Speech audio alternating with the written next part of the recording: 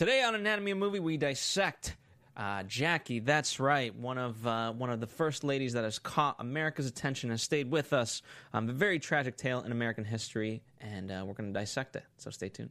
Welcome to Popcorn Talk, featuring movie discussion, news, and interviews. Popcorn Talk. We talk movies. And now, here's Popcorn Talk's Anatomy of a Movie. That's right, ladies and gentlemen. We're talking Jackie, the Jackie Kennedy movie. There's such an American fascination with Kennedy, and we've seen so many different iterations of the assassination, but we've never seen it from the perspective of Jackie Kennedy herself. And that's what this movie is all about, and we're going to talk about it. If you haven't seen the movie, be forewarned. We're talking spoilers. However, it's also American history, so you can't really get that much spoiled. Nonetheless, you've been warned. We have Dimitri Panos, ladies and gentlemen. Hey, movie fans. Great to be here. Phil, I love how you always start off, you're always like, all big. Like, You gotta today go in big. Anatomy, I love that. Listen, I'm just like Jackie, except I love she's a that. little bit more like proper. I'm a little bit big. And we have Marissa Serafini. Hello, everyone. That's right. As we always do, let's start with overall impressions. Why don't we start with the lady? Because it is Our first lady. yes.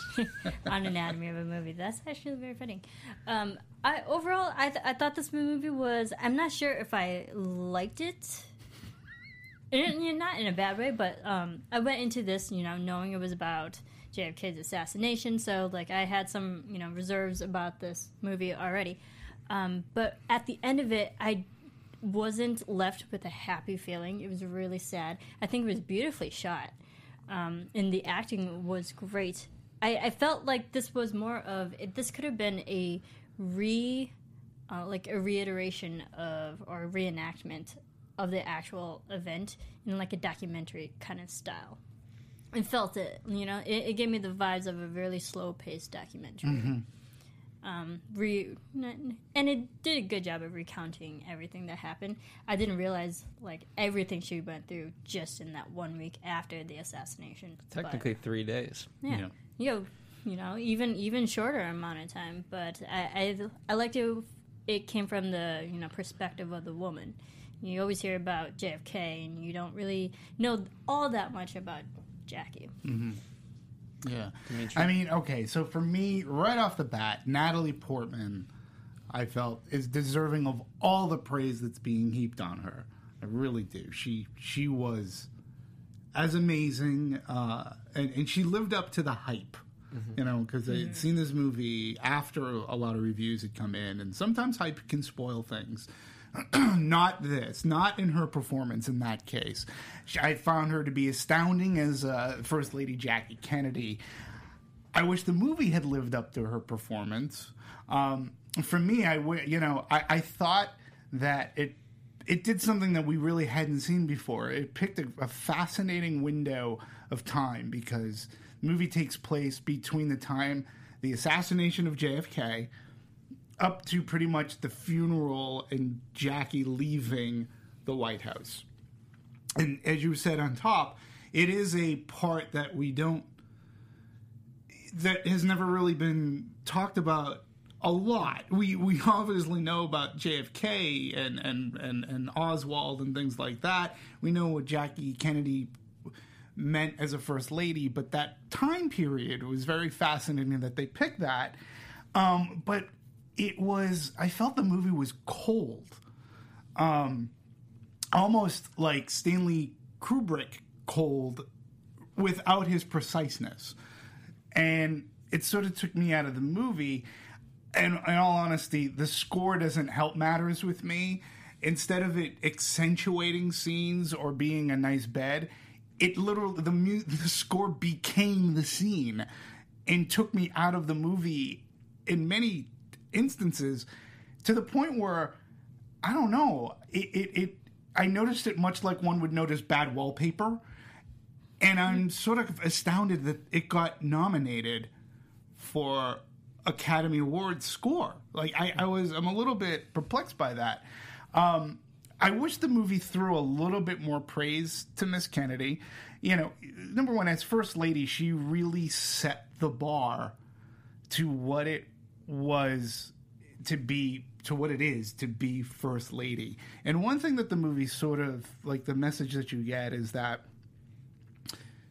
she really, once this happened and dealing with the loss and coping, but she still had to keep a stiff upper lip, so to speak. She still had to keep up appearances, but she had all this other stuff going on, which I found very fascinating.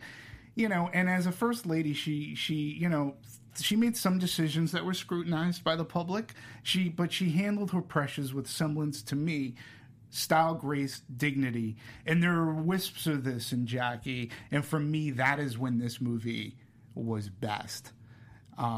So planning the funeral and making sure the legacy of her husband to the end, till the time she left the White House, it was really about, like, legacy and Camelot.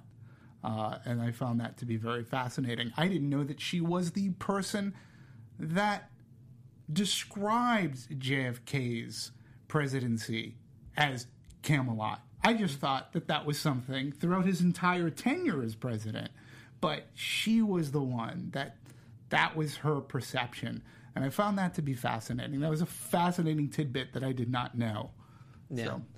I mean, the tough part for me is ultimately, because I don't know too much about her, I don't know how accurate the portrayal really is. Were they too harsh or were they not too harsh? You know, and that's where I get torn in that respect. But I thought it was a fascinating look, and I thought Natalie Portman, I mean, just the work that she put into becoming Jackie, and you know, the moments, even though for me it doesn't paint her in the best ways, I still, the way they portrayed her, I credit Jackie, because I don't know many women that could sort of keep their cool when probably internally their mind's a mess, and yet they're still being very direct and succinct with everybody, you know. So I did appreciate that sort of side of her, you know, it's. I thought for the 90 minutes that it was, I thought it dragged a little bit too long, believe it or not. It languished. It was a deliberately paced movie. Yeah. You know, I think there is a side to it where, you know, it's. I'm glad that somebody outside of the U.S. directed it, because they can kind of come in with that perspective, and we'll sort of talk about that, because a lot of people have said that was a bonus. But at the same time, yeah, you know, believe it or not, I wish we saw less of John F. Kennedy. Mm-hmm. Because, you know, I thought very early on they were sort of avoiding him, and they were kind of just shooting the back of his head without seeing his face. I would have been fine with that, because I felt for a movie like this it would have been much more impactful if we had never seen John. Interesting. Unless his, you know, head was blown out. Right. Well, that's the other thing, too, that I thought that this movie, we have to talk about the assassination and the way that it was portrayed in this movie. I mean, number one, there's Zapruder Films, so anybody can go into YouTube and see how this happened. That's all there. Oliver Stone's movie. There's been many movies, whether they're a television movie, theatrical movie, that have depicted this. This movie was a little different because, and somebody can correct me if I'm wrong, but, you know, history had always documented that as the shots fired, Jackie literally did go on. I mean, we see it. And she was picking up pieces of her husband off the trunk of the car coming in. And what this movie really did was, number one, it was a very hard scene, because she was literally talking about holding his head together. And I thought that this depiction at least showed us something. It gave us a different vantage point for an audience, a different viewpoint. And that viewpoint was strictly Jackie. It wasn't a Bullitt's viewpoint. It wasn't an assassin's viewpoint. It wasn't a Zapruder film viewpoint, or you know, security. It was strictly all Jackie. And I appreciated how it was filmed, and again, her performance through that reenactment, I thought was. I thought amazing. Just the way it was shot in general, and the shots that they got was really amazing. Mm-hmm. Yeah, I mean, I completely agree. I thought the actual execution of it was just raw and visceral.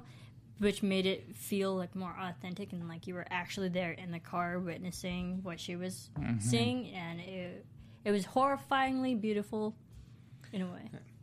So let's take a quick step back and kind of build to how it got here, right? And feel free to throw in more detail. I'm just going to kind of quickly summarize it. It was originally supposed to be, what I believe, 4 episodes of an HBO miniseries, right? Chronicling one for sort of each day, in a way.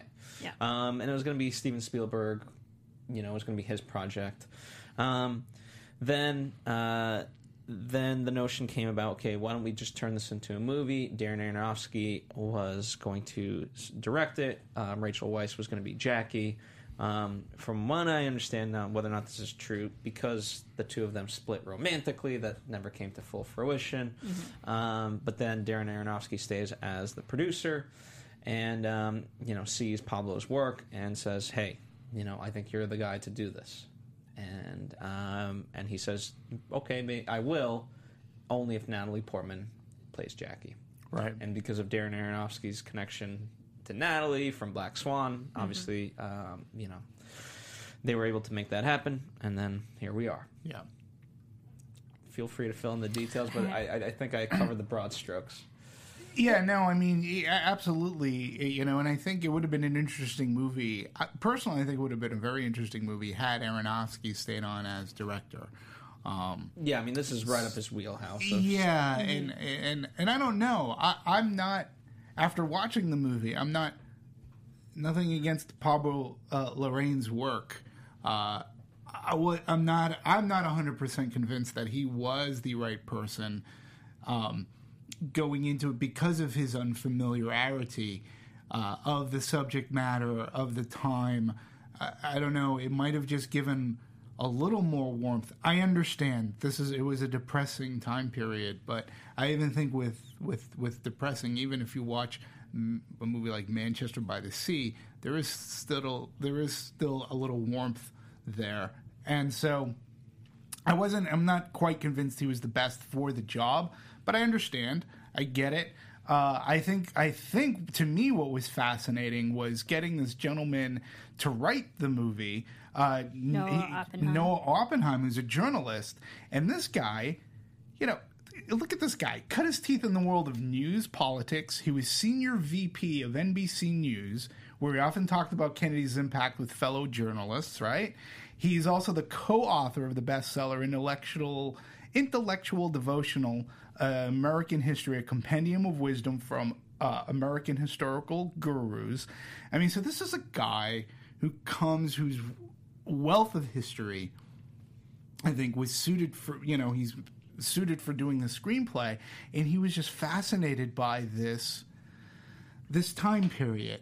And I thought the screenplay was done really well because it did show us the behind the closed White House doors, the swearing in of Johnson, talking about security for the wedding. This is all stuff that I don't even recall from history, and I wasn't born when Kennedy was assassinated, but I do know the impact. We all know the impact of what JFK meant, and to an extent what Jackie meant. We talked about Hidden Figures, right? Which was right around this time. Right? Yeah, it was. The nation, even though there was all this stuff going on with JFK, the reason why it's Camelot, because there was this optimism, there was this hope. Like, people liked the president. They liked who was the commander-in-chief. And I like that they did capture that well, because it was like he could have done so much, and it was that feeling, I think they captured really well, that he didn't get to do enough. Absolutely. Yeah. Absolutely. Bay of Pigs. Yeah, but I think Noah Oppenheim's screenplay, I think it was like if it was visualized by somebody else. I don't know. That's just my take on it. Other people may really like that director, but I think it's languished, like you said, too. Yeah. Marissa, anything to add? Yeah, the interesting thing about the script, from Oppenheimer, he had his good close friend Franklin Leonard, who runs the Blacklist, and he sent it to him, and he was the one who actually got it in the hands of Spielberg back in the early days of this production, which I thought was fascinating because, we cover a lot of films that talk about from the scripts Oh, that sure. were on the blacklist. Absolutely. And knowing that this one was on it, it made number 2 on 2010's blacklist. I think it's great that we're covering it.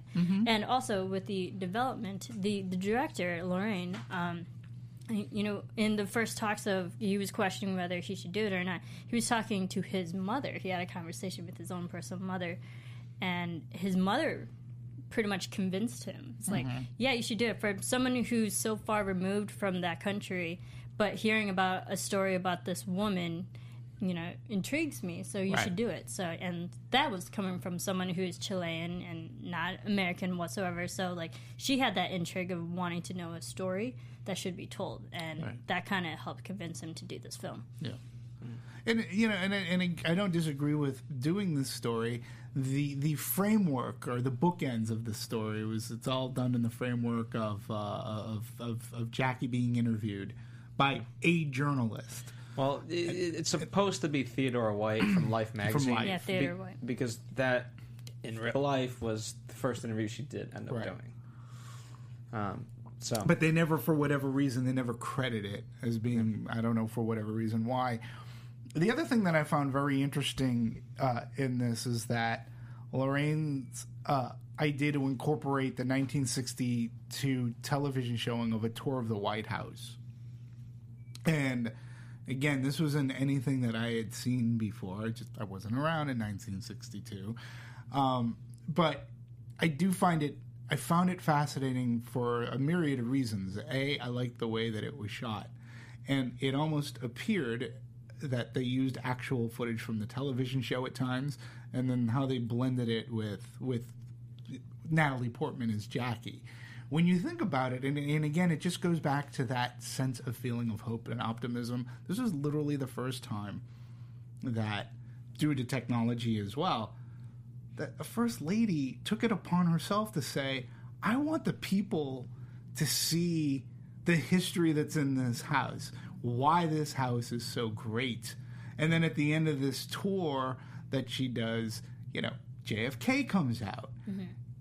If you can, try to put yourself back in that time. I mean, it got over 56 million viewers. Okay? This is something that could be DVR'd. Right, yeah, back then. It can't be DVR'd, VCR'd, or any kind of R'd.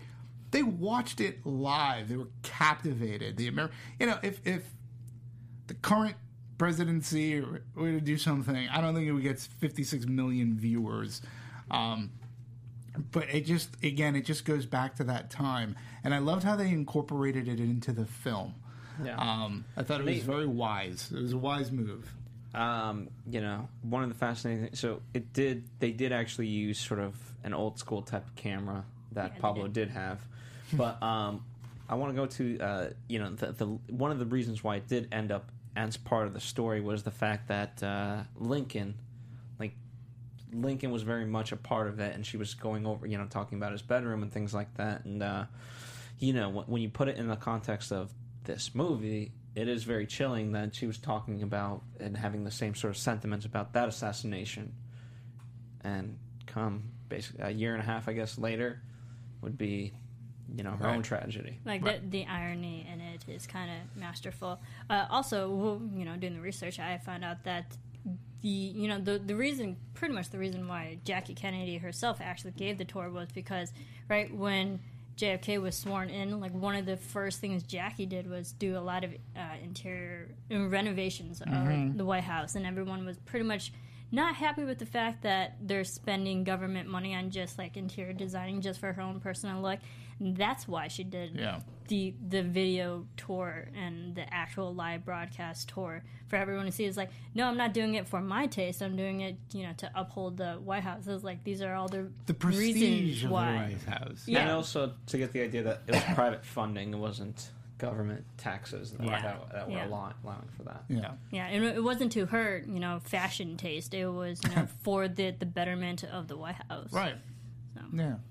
And she really wanted to represent, and that's the other thing too that I got a sense of. Jackie wanted to represent her husband, her president husband, forgive me, the inside of the White House as being the people's White House. Like, this is going to represent all our great presidents who came before.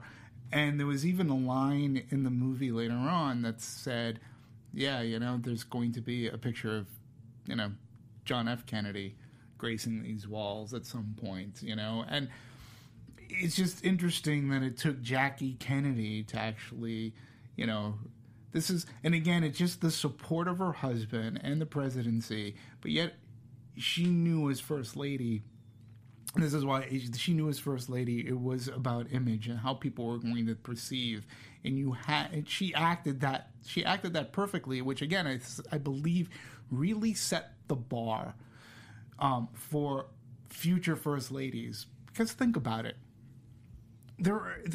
How many other presidents do we know who were in Jackie's situation? I can only think of one who was close to it, and that's Nancy Reagan, with the assassination attempt done on him. Nancy Reagan was a very strong First Lady in history. She's known as being, and she too handled it with grace. The only other thing too that I can think of is like Hillary Clinton. Okay, I'm not talking about running for president. I'm talking only about her as a First Lady.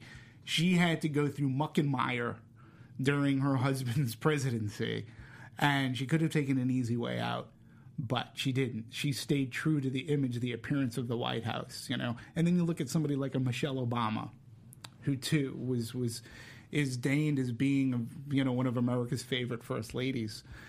I think all of this stems from Jackie Kennedy. I really do. When you look at what they've had to go through and their put up of appearance, even somebody like a Barbara Bush, I think it all stems for what bar Jackie Kennedy put up. And this is where that movie sort of kind of really shows that.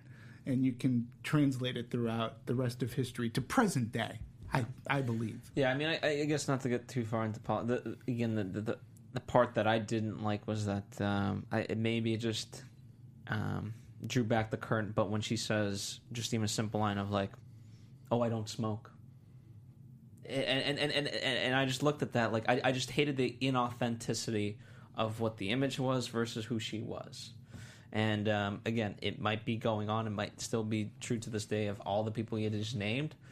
And maybe I just wasn't ready for that authenticity of that Gotcha. sort of line. Gotcha. Oh, I don't smoke. Oh, okay, because clearly you do. Clearly. Well, her image doesn't smoke. So it's more so Her like image. that. I think it was interesting to see because, of course, I wasn't alive during the presidency. But it's interesting because I personally don't really know that much about Jackie. And what I did take out of this film is like I have a greater respect for her and everything that she went through because, granted, it was a terrible tragedy that she had to deal with in the eyes of America and the world at that time. So I can imagine that great deal of pressure people were putting on her, from like her personal tragedy with losing her husband to still trying to run the politics of the White House while other people are being sworn in and dealing with the new administration that she's not really up to par with. She had a lot going on for her. And imagine this too, Marissa and Phil, an audience. Your husband was just brutally assassinated, literally in your lap. Mm-hmm. And literally within hours, okay? Your husband, who was the president of the United States of America, most beloved, and then literally within hours, she's seeing somebody else be sworn in at her husband's job. I can't even imagine the toll and what. Well, like, I also what look, that. I Yeah, also that look at it in these whirlwind. terms, right? So the same way we talked about that this was the first time that we had access into the White House, right? Just by technology's sake. In a way, what I think the film does capture, but perhaps not as well, and it's just this tough sentiment to get across anyhow, is this is the most public anyone could be. Mm-hmm. And so it works in reverse because now, all of a sudden, it's all eyes on her, right? And, today it's hard because we live in a Twitter age and this and that, and so you can only imagine what they would be like today. But for that time period, no one had ever dealt with that amount of access, right. And so, yeah, there's cameras and TV news reports, and they're all wanting to tell the story. And so it's like, okay, well, how do you shine away from that? Right. And she couldn't. No.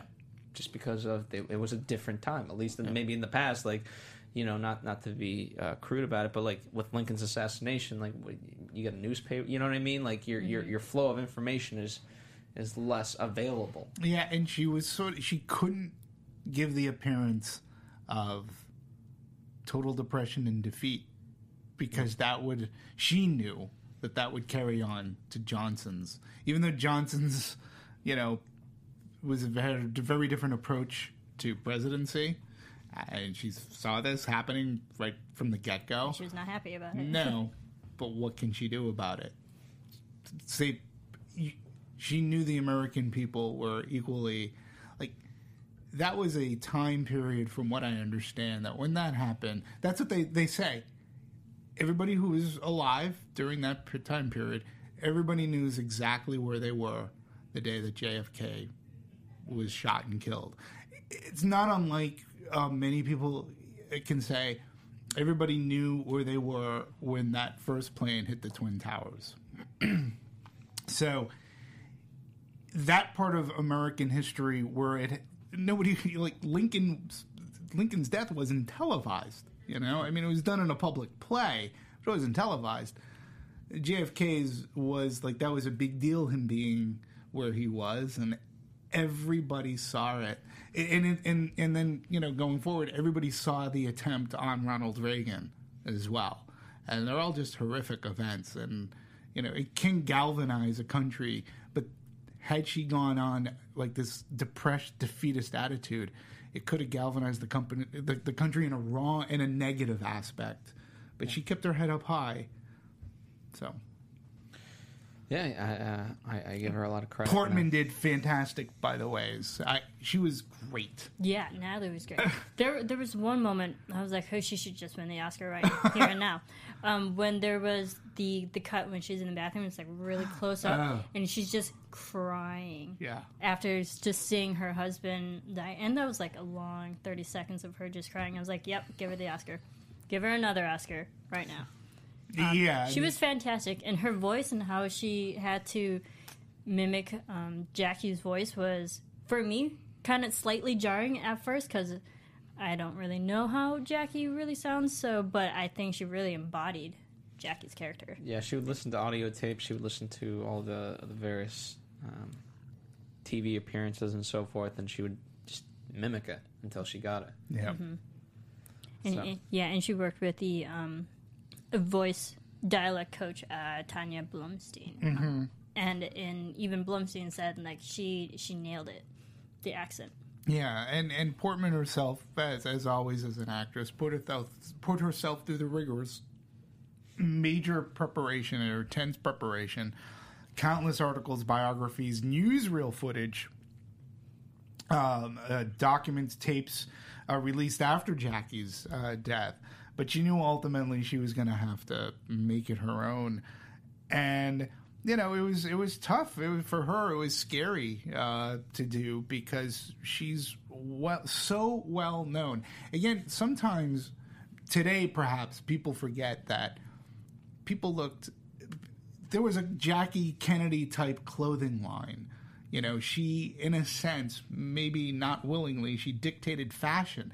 This was seen in the movie as she was driving, I believe it was away from the White House, and she's going by a clothing store, and they're putting up dresses very similar to what she wore, but just in various colors, She had that effect on a nation, so she understood what appearance meant, and that was important to her. And I really do think that Natalie Portman captured it, whether it be crying or at a glance. Some of my favorite scenes in the movie was where she was with the priest played by the now deceased, rest in peace, John Hurt. But those scenes were great because just the questioning of religion and how she should feel. I thought the two of them together, man, that was some great. That was some good cinema. Yeah, that was great writing and great acting married together. I thought that whole conversation about her questioning religion was amazing to watch, because she's a woman who just witnessed her husband die. She's in that anger state of grief. Yep. and it was interesting to see an angry Jackie questioning religion and like just the reason why of everything in the universe. I thought it was an interesting portrayal to see it from that type of emotional tone. Yeah, absolutely. Yeah, I agree. One couple of scenes they didn't explore it too much, but Nancy, right, her best friend throughout. I enjoyed those scenes because that was the one sort of person that she could sort of be herself with. Right. And furthermore, just with respect, so she's played by Greta Gerwig. Natalie and her have been acted in a couple of movies, or No Strings Attached at least. And so they are actually really good friends. And if you hear the praise Natalie has for Greta, it's fantastic. Mm-hmm. And so and that was one of the things that Pablo really gravitated towards. Like they really are best friends, and played true to Jackie and Nancy. Yeah, I think that's great because Pablo also said that when he casted Greta, that he was actually surprised at Greta's physicality. She was actually bigger and taller than Natalie. So Greta was like, Pablo saw her as more that protector over Jackie, and like that went into her performance. Yeah, there's a scene in the movie between the two of them that is very tender, in which Greta's character is trying to comfort Jackie. They're in the bedroom. Yeah, it was in the bedroom, and she was like just pushing her hair back.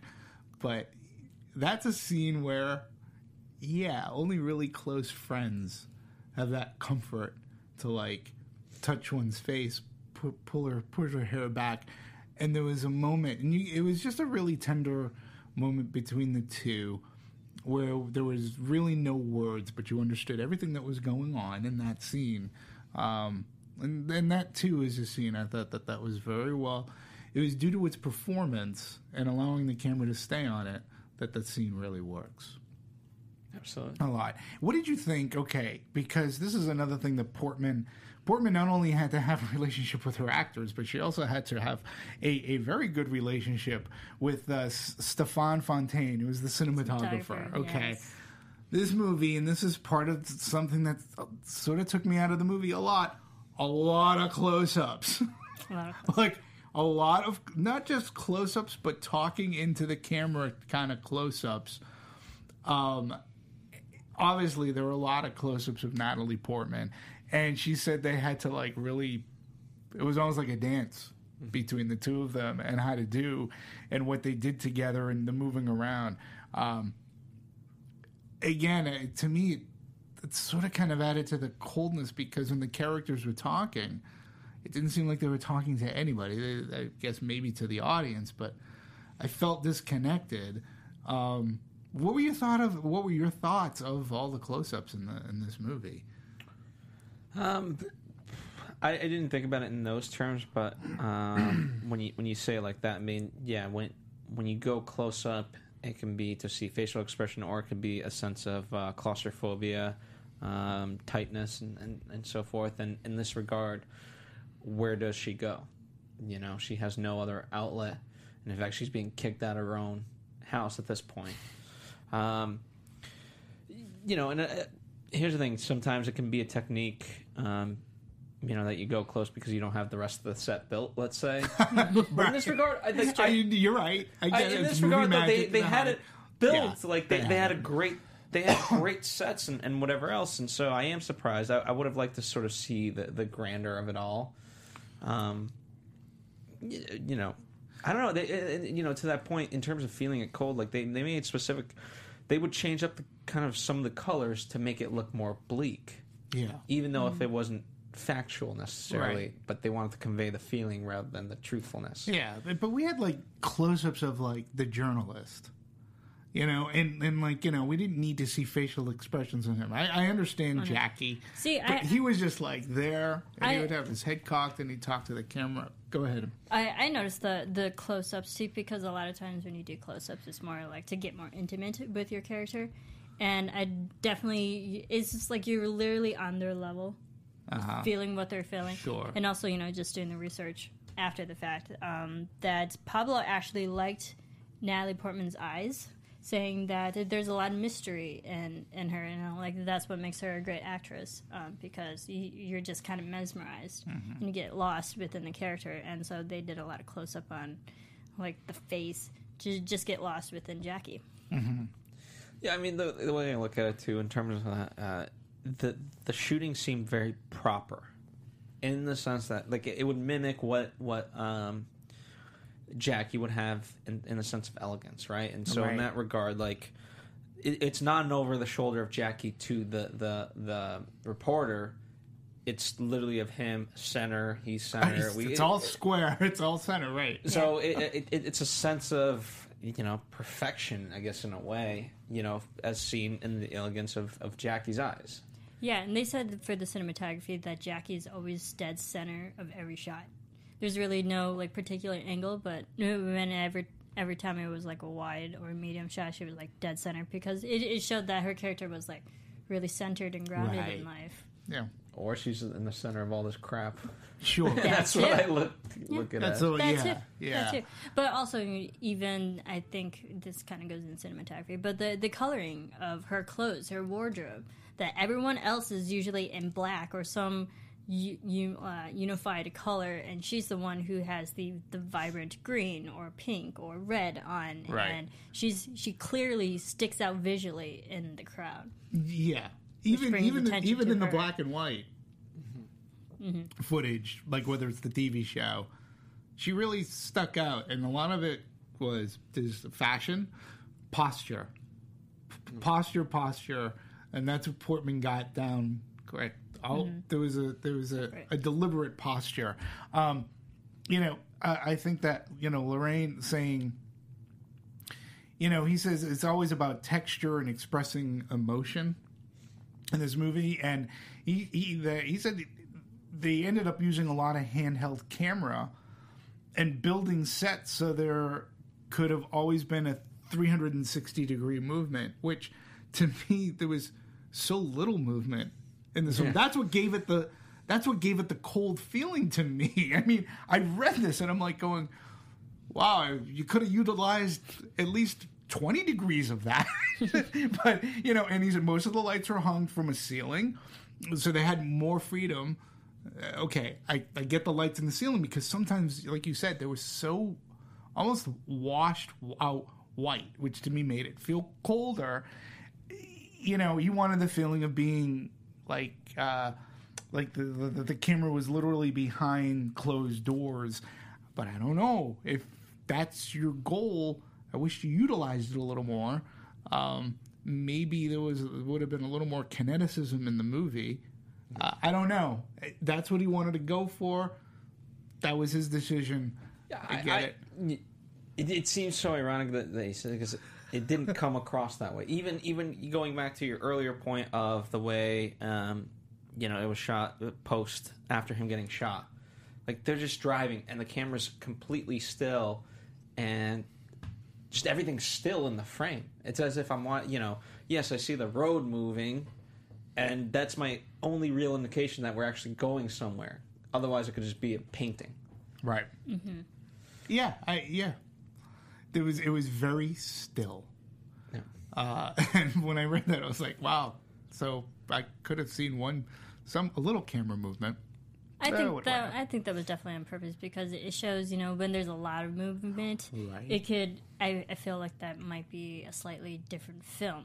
When there's movement, when there's kinetic action in it, it kind of gives the movie life, and that makes it a little bit more happy when people are moving around. And this was not a happy situation, so I can kind of understand that. Like, maybe her world was standing still. Well, okay. No, that's a valid point. I mean, I didn't want it to be like overly hyperkinetic, but pull back. Let me show some of the vista, like what's going on. And yes, show Portman's duress. I get it, and her facial expressions. Listen, could say 1,000 words. And it's correct, but and I do find that the going back and forth from black and white to whether it was the television show how everything was filmed that way. I thought that the meshing of it worked. It didn't You take and the me out of producer, the. who It was didn't it? take me out of the movie. I'll say that. Did it take you out of the movie at all? Like No, the no. meshing of like maybe actual footage and then the film footage. It No, seemed to. I felt it. You know, I thought it was a nice blend Seamless. because that whole White House tour shot was actually refilmed shot by shot. Yeah. And so, like, I give them props for actually recreating it, and it made it as authentic as it could be. Yeah. I think it was Scott Franklin, one of the producers, and if it's not him, it was one of the other ones. But who was so nervous about how they were going to do this, and then he gave Pablo and Stefan so much praise of like they pulled it off, man. Sure. They Yeah. did so. And they had a great colorist on the film. I don't mean hair color. I mean color of the actual movie.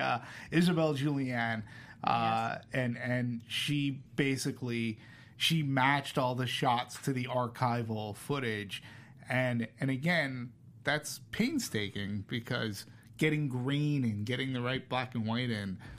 If you're gonna match something Frame by frame. frame by frame, hard. if it doesn't work, it takes you out of the movie. Yeah, I mean, here's the thing, right? There's no Like, authenticity. it's not you're not just matching black and white to black and white. Right. You know what I mean? Like I could show plenty of examples of there's a whole interest. Like I don't think people realize what goes into coloring. Right. So- Absolutely. And the grading. Yeah, I know. We worked it. We sort of, right. That's how we met, sort of, kind of. we were coloring. Yeah. Coloring outside the lines. I would like to skip to music only because I can't contain myself any longer about Okay. Okay. it. Okay, and Josh, if you could just play that score, Oh, it literally feels like I'm being drugged. it's rough. It's the only thing that propels this movie forward. It's like, okay, we're gonna be in the stillness of this stuff, and now get ready because now you're gonna take a hallucinogen and we're gonna move on to the next thing. Yeah. It's true. It's not happy whatsoever. And strings at a low tempo like this and at a slow tempo like this, it is more so signifies like horror Yeah. rather than a happiness. Well, yeah, I agree 100%. Agree. Like, and this, you're right. This is what propels the movie forward. However, once I figured out who this person who did Mika Levi, best known for unnerving seductive music for Under the Skin. yeah. Okay. It felt very much guys like are Under the nuts. Skin. Yes. I'm like, yes, and in the description, perhaps one of the most provocative elements woven through Jackie is, and this is the word, discordant. Discordant. Yes. That's a perfect word. And why would you want it to be discordant?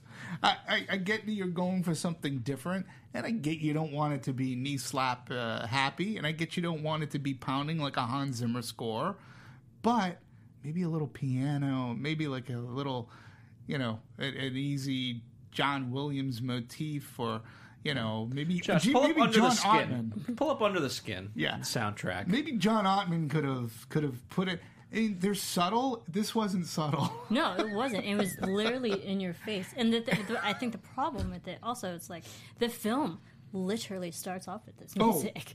Like, first In shot. black and white. There's nothing. Like, Yeah. first shot. Like, oh, great. This And is it's the just kind like, of movie we're going to watch. literally, my shoulders hung. It's like, and I like started to slink in my chair.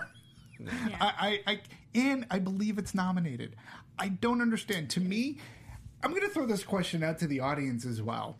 To me, what makes a great score is not only does it fit the movie perfectly as a great tool where it's a bed and it can help elevate scenes, whether they be action scenes, comedy scenes, and whatnot.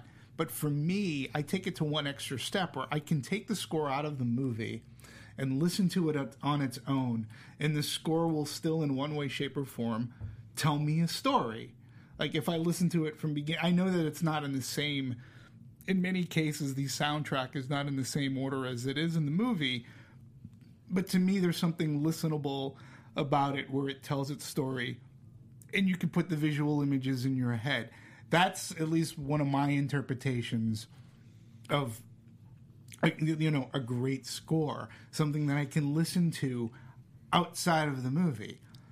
I would want to like slip my wrists if I bought the soundtrack and listen to it out in my backyard while having a scotch or something. I'd be so depressing, and if you think it like oppressive. Yeah, very oppressive and depressing. But the thing is, like Jackie, she, for the most part, other than this tragedy that happened, like she was a positive figure in the eyes of America. You think there might be at least one score that's a little bit happy, that kind of personifies who Jackie was as a person, but this whole film is just slow and devoid of any happiness. Would you say monotonous? I could Is that a good word too? Because that's why I mentioned the word wallpaper. It just seemed like wallpaper. It's the same thing, and I just want to know, from a scoring standpoint, how does this get nominated? What got robbed? So many. Seriously. I mean, it's already won in terms of film festivals. It's won so many things for the score itself, and I guess I look at it this way, right? If I had to, as I'm going through this, if I had to verbalize anything, part of it is Jackie lived somewhat of a full life out past this event. And while this movie does a great job of capturing that, it doesn't give the full sense, like, she will continue in a sense. And certainly this score doesn't convey that. If nothing else, it should build into something, and then, you know, I'm not saying the movie should end happily, but at least have, like, a sense of conclusion, whereas this is just, again, as you said, the same thing. We're not progressing to something, good or bad. We're just doing the same thing. Well, let me read something to you, and this comes from the composer. You know, it is Levi's plaintive refrain for Jackie that becomes one of a piece with Portman's performance. And then she goes on quoting, "For Jackie's theme, we used a glissando in the strings that has an uneasy, wobbly pitch." Yes, yeah, it that's does. True. She's not lying. It slightly distorts your comfortable idea of where the chord is because it's a triad. She's not lying there either. It does. It's familiar sound, but it's also slightly warped by the crescendoing, and that seemed to echo something very real about what she was experiencing at the time. I don't disagree, but did I need to hear it through the entire hour and 40 minutes? I mean, throughout the entire movie with very little change. Like, during the funeral, there were some snare drums, which I was welcome to hear something different. Even during the assassination, the reenactment of that, you know, added some other instruments as well. But once this thing started playing over and over, I felt as if I was in despair and beat. I didn't feel strong, and I know maybe that's the inner turmoil that this movie is trying to accomplish with Jackie. But I felt tired when the movie was over. Yeah, and the problem was, and you mentioned it was a triad chord, like, this sounds like chords are like C, D, and G, which are the lowest notes. The lowest three notes that you can put together for a chord. And low tones are actually more menacing, more threatening, more scary. Yeah. And yeah, I don't think it really worked for this film. Well, the editor, Sebastian Sepulveda, you know, he had to work around the music as well. And he said when we received some of Mika's music, at first we were shocked. He goes, "This is not the kind of score that we usually work with, but it was incredible." And we were like kids in a candy store playing with the score. The music is so tragic and beautiful. It's tragic. Beautiful is not a word I'd use to describe this. We're able to use it in really unique ways. Yeah, tragic, yes. Again, if it was tragic and beautiful, it is something that I might be able to play in the background while I'm at home doing research or whatever. This is just tragic. No, if I never hear this score again, I'd be okay with it. You know? Let's hope you never do. Yeah. I can't see the score. I disagree with it. I disagree with the score. Yeah. And I don't know. To a degree, I think he's being polite about what he actually thinks of it. Perhaps. I mean, you know, we were shocked. Yeah, I bet you were. Mm-hmm. I bet you were. Yeah. And it's one of the few times, too, that I'll pick on a score. Like, you're literally, Like, Yeah, we usually praise scores on this usually, show. usually. I mean, there are some scores we like better than others, but it's rare that right here, all of us just feel the same way. It just overtook the movie. It did, Yeah, it was and overwhelming. it shouldn't have. Yeah, not in this way. Let's just say, like, when you have that strong of a performance from Natalie Portman, she should, the score should not be bigger than her. Agreed. Agreed. So that's as plainly as I can put it. We can talk a little bit too about costuming.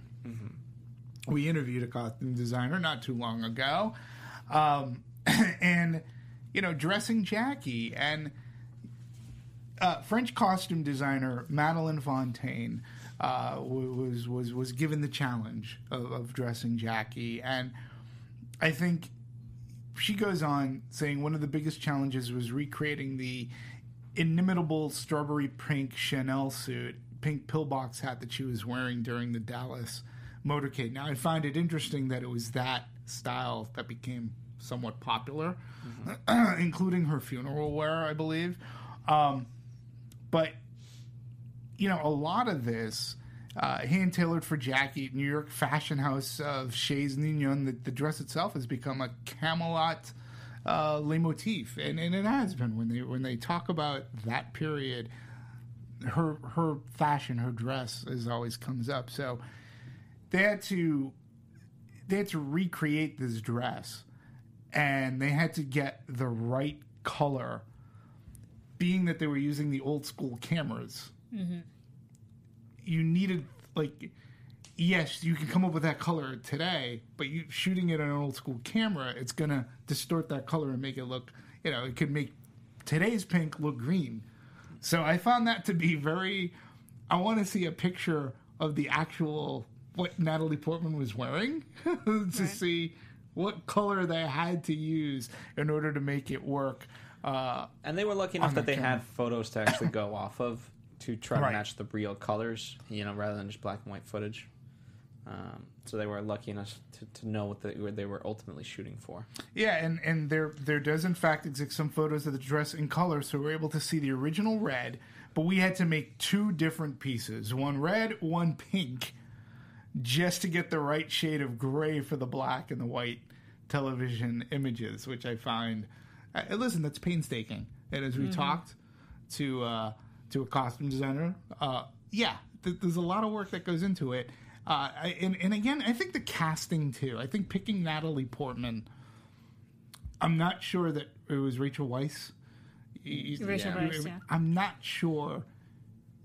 And again, this is no slight to Rachel Weisz, so I don't want please don't misunderstand. But I think this is where casting works. She looked good in the costume. Natalie Portman, I'm saying. I'm not sure Rachel Weisz would have looked as good. I think Rachel is great as well. a She's beautiful also woman. an Academy Award winner. Absolutely. So that's not a knock to her. But I think Rachel is beyond the age of what Jackie was in this film. I think age might not to have ageism, but I think I think that's where it works more for Natalie than for Rachel. Okay. I think Natalie is a very short person. Petite.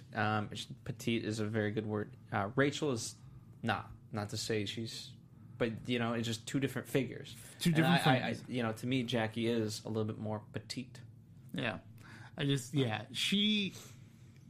She looked the role physically, but when the clothes were on her, it's not the clothes that make the man, they say, or the clothes that make the woman. It's the woman that makes the clothes. And I believe that Natalie Portman made the clothes for Jackie in this movie. So again, I think that they cast, and I'm glad they agreed on that, they cast the perfect actor to play the part. Yeah, I agree. Let's talk a little bit more about the editing, which kind of goes a little bit to script writing in that sense. Like it's a very age old sort of technique. The Odyssey uses it, right? You start at sort of the end and work your way backwards, Right. And so in this regard, we it's a very simple trope. We get an interviewer interviewing her, and she tells the story, and we see it from her eyes. But in terms of editing, it is important to make sure that balance works, because we start to jump between various points in time. Yeah. The assassination after, and then even her with the priest. You got to have a sense of time, Right. And after a certain point, I thought the strength of the movie was that they could cut very fast. And also, we talked about the White House walkthrough, right, which is 2 years, a year and a half earlier, before the assassination.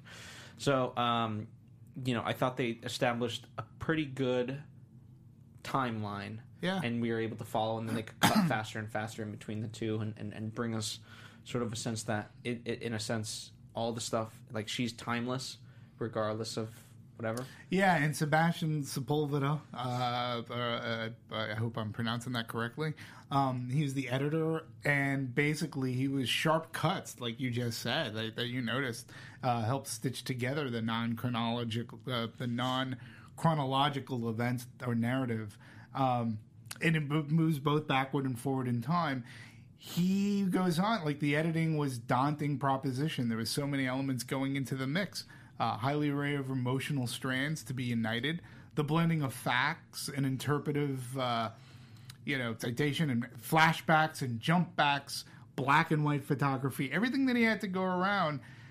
He had to work together with the cinematographer, obviously the director.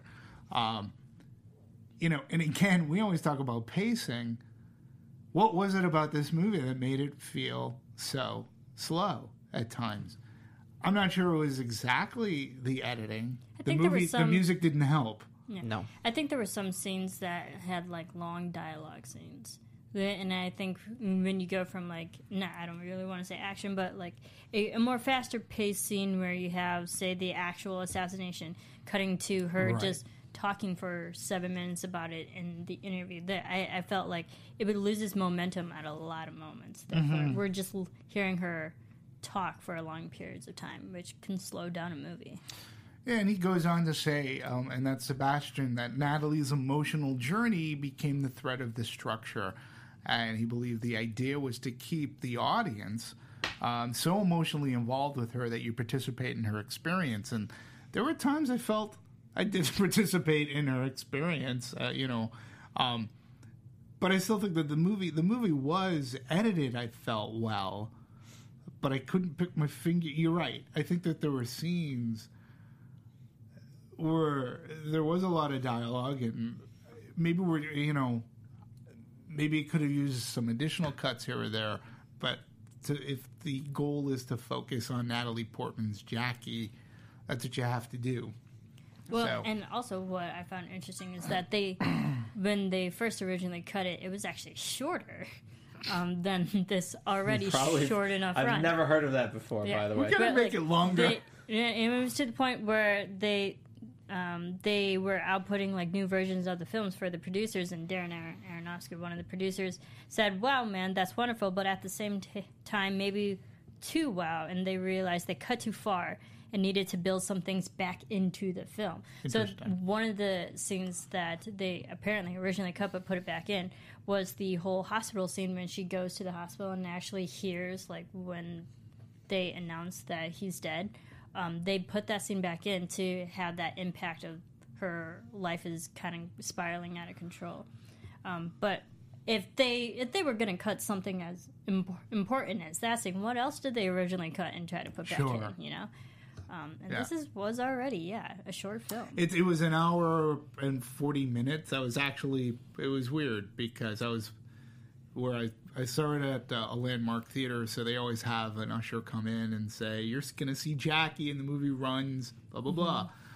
And this usher said it's an hour and 40 minutes. I was like, oh, okay, all right, not too bad. And then the music started, and I was like, oh, this could be a long hour and 40 minutes. My usher messed up, and he said it's going to be an hour and 10 minutes.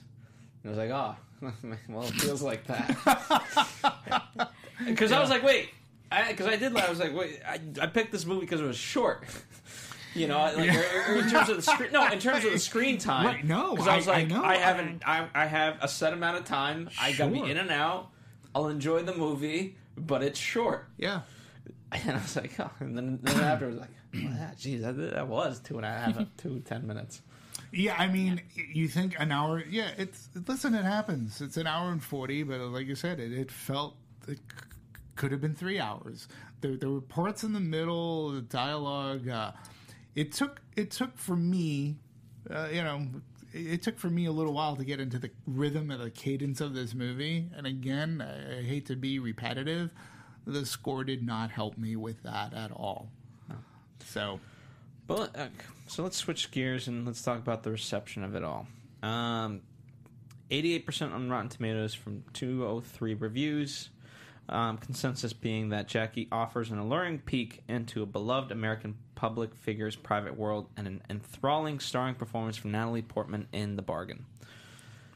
Some people say it's the best movie. Huffington Post, I believe, is quoted saying best movie of the year. No. No, I don't think so. I don't. Yeah, I mean, I think the acting was great. Yeah. I think this movie kind of fails on some technical aspects, but I think the acting and the actual story was really well executed. Yeah, her performance was. Again, you mentioned give her the Oscar right now. I just wonder, does the movie itself keep her from getting the Oscar? Because I don't know. I think this year the Best Actress category, it's extremely tough. What I was most surprised about this movie is people like Peter Sarsgaard was in this movie, and I thought he was really good. The other surprise to me, I mean, Billy Crudup was good. John Hurt as the priest, he was fantastic. But the surprise to me was Richard E. Grant. I was like, wait, I know this guy. This is the guy who was in Hudson Hawk? I was like, wow. Yeah, that was a long time ago, I guess. I was like, okay, I haven't seen Richard Grant in a while. He played Bill Walton. And, some of the supporting cast that I didn't know was in this movie, I think that they were pretty good. But this is Natalie's movie. I just, 89% to me is very liberal. It's very high. It's a high rating. The estimated budget though is $9 million. So you got to figure that Fox Searchlight that released this movie on December 2nd, by the way. It's been a long. I mean, it was part of the circuit for film festivals for quite some time. Yeah. And so by December 2nd, obviously not 2017, 2016. That's December 2nd. The movie has been out for a while. $12.5 million to date. The movie has made. That's, when you compare it to some other Oscar contenders, even a movie as depressing and as heavy as Manchester by the Sea has made, considerably more change. La La Land is over $100 million. Even like a movie like Hacksaw Ridge. That was great. I'm really a little bit surprised. Like it's a low grossing movie, and I'm wondering if that hurts Natalie's chances of getting the gold statuette at the end of that night. Emma Stone won the Golden Globe. And SAG. According to some odds online, Emma Stone is 1-5 to win. Natalie Portman 4-1. Isabelle Huppert 9-1. Ruth Negga 50-1, and then Meryl Streep 66-1. Those are the odds that they give. I don't know how they calculate these odds, but yeah. I don't know. To me, I mean, I guess it's a toss-up. Do you give it to Emma Stone because La La Land's a happy movie? I didn't even consider it a happy movie. If you're going to give an Academy Award to subpar singing, sure. Yeah. Yeah, I mean, it's going to be very interesting what you do or how it works out. My only thing is like once you're on that wave that La La Land is on, okay, and I'm not saying this whether I liked or disliked the movie. I'm just talking about where we're at today. Academy Awards, like it's a tsunami, like where La La Land is, and with Jackie's, I mean, it doesn't necessarily right now have that commercial success I would love And to it's see been Natalie out win since this, though. December. I'm sorry, say that again. Oh, sorry. I would love to see Natalie win this, though. Yeah, I mean, Now seeing this not like she's compared not to deserving, yeah, right? now seeing this compared to La La Land, which was fun. It had its moments, but I think just overall, just isolate everything and just the acting. Sure. I think Natalie was better in this film for acting than Emma Stone was better. Yeah, she was wonderful. I just wonder if, again, the movie has been out since December 2nd, so we're 2 months. January, February. Yeah, we're literally well 2 into months. 2. Yes, 2 months as of yesterday. Okay, and it's only pulled in 12 million. Now, granted, its widest is 508 theaters. So it's done that amount of change in 508 theaters, where I can look up La La Land, but I'm willing to bet that La La Land right now is close to, if not over, 2,000 to in between 2,000 to 3,000 locations. Where Jackie was not playing at a theater near me. I had to travel a little bit to go Mine see was, it. but the showtime sucked. Yeah, mine too. Well, mine sort of kind of too. And I'm gonna say it was sort of in a dumpy theater. Like it wasn't in and it wasn't crowded, but by any stretch. But the movie has been out since before, before Christmas. I think Natalie's deserving, but again, to that same token, I mean, La La Land is just dominating other categories. Yeah. It's got a Best Actor. It's got a Best Picture nomination. Yeah. Best director, Best writing. Jackie does not. Yeah, So, agreed. all right. Any final thoughts before we wrap it up? Do we see a sequel? No. In theory, we could. In theory, we could. Well, her marriage to Onassis. Why not? Yeah. I mean, here's the thing. Like, it would be a fascinating, if you could, it would be a very fascinating portrayal. Yeah. Of Jack. Because, again, her life is, the fact that she had a full life beyond just this tragedy. Yes. Is also very fascinating to me. Yeah. And you know what? Yeah. I'd go see Jackie too. Yeah, Jackie Onassis. There was a great Boston band in the '80s called Human Sexual Response. They wrote this great song called "I Want to Be Jackie Onassis." It's an awesome song. But this to me is part of the way that Jackie Onassis or Jackie Kennedy really permeated above and beyond. She permeated pop culture, to an extent, like you can say, well, Michelle Obama did too, but Michelle Obama has the tools that Jackie Onassis or Jackie Kennedy never had. She never had a cell phone. She never had a Twitter or Facebook account. She didn't have celebrities endorsing her. Exactly. Exactly. Much different time period. And as far as where appearance, I'm not saying that appearance isn't important today, but back then, when it's all you really had to rely on and you couldn't use other tools other than the technology given today, Jackie Kennedy gave the appearance of strength, dignity, when all else may have been crumbling down. I also thought that it was interesting that she wanted to do that Lincoln procession and security. Again, it makes sense to me when you hear it said in front of you. Well, they just killed Oswald. If they can get to Oswald, that means they can get to you. You don't want to do this.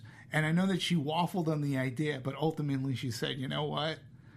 Again, it came down to appearance. No, we have to keep it this way. And the pouring of people that came to see it live and watching it on TV, it really did bring a nation together in a way. And the Eternal Flame today still breathes fire. Absolutely. Marissa, final thoughts for you? I took out of this film the story and the actual perception of Jackie, because I personally, didn't really follow her life, afterwards, and I don't have all the knowledge of Jackie Kennedy, but watching this, I have a greater respect for who she was as a woman, going through all this in the eyes of America, and I think anyone in that position, it's a hard place to be in, and I respect the way that she conducted herself, especially back then. Appearances are important, but also being grounded within everything is also, I think, a little bit more important. Yeah, I think the filmmakers would go spot on. So that's what we attempted. That's what we wanted to get out there. And that's what I got. There you go. There you go. I don't have anything more to add beyond that. I think I've sort of summarized everything that I've had to say. So, but thank you guys for watching. Let us know your thoughts at home. It is important to us. Did you have a knowledge of Jackie before this? Did your opinion change about her, and so forth? Because ultimately, that's what these movies are good for. It's to garner discussion, and it's not just us talking to you. It's you talking with us. Here. Yeah, and going back and forth. And I have to say, thank you. We're number 1 in the Netherlands. And I have to shout that out. I think that's pretty awesome. I had a wonderful conversation with a good friend of ours out in the Netherlands who watches our show. And, I said, well, and I didn't know where he was from. And I said, well, you know what? You should tune in live and comment. And, we'll shout you out. And it's like, well, I'm in the Netherlands. That might be hard for me. I'm like, the Netherlands? I go, wow. So I just instantly go to, we're number 1 in the Netherlands, folks. So we're taking over the world. Thank you, Netherlands. Netherlands. Thank you, the Netherlands. And definitely check out other Anatomy of movies that we've done. The movie that Dimitri's referencing in terms of the comment, that was Split. That was Split. We've done a ton of movies. Going to 300. I believe very soon, if not already. Yeah. Got to do the math there. But so many movies that we've covered. So definitely check it out. Down the pipeline, we've got A Monster Calls. We've got Silence. I'm excited for the Lego Batman movie. Oh, I can't wait for Lego. That one. Can't wait for Lego Batman movie. And of course, we'll talk the Oscars. We'll talk the Oscars. We'll talk Black Panther when that comes out. Star Wars. The Beauty Last and the Jedi. Beast? Beauty and the Beast. Yes. Ooh, Yeah, it's go. coming out I'm next. so excited Jesus, for next that. month. Yes. Yeah. So a lot to be excited about. So check out the archives. Check back in for new shows. And keep going to the movies so that there are more movies for us to talk about. Mm-hmm. That's right. It's a selfish request. All right. We'll see you next time. Bye.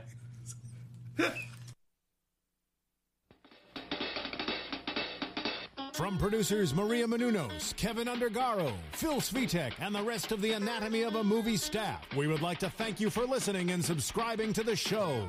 If you have any questions or comments, feel free to email or tweet us. I'm Sir Richard Wentworth, and this has been Anatomy of a Movie.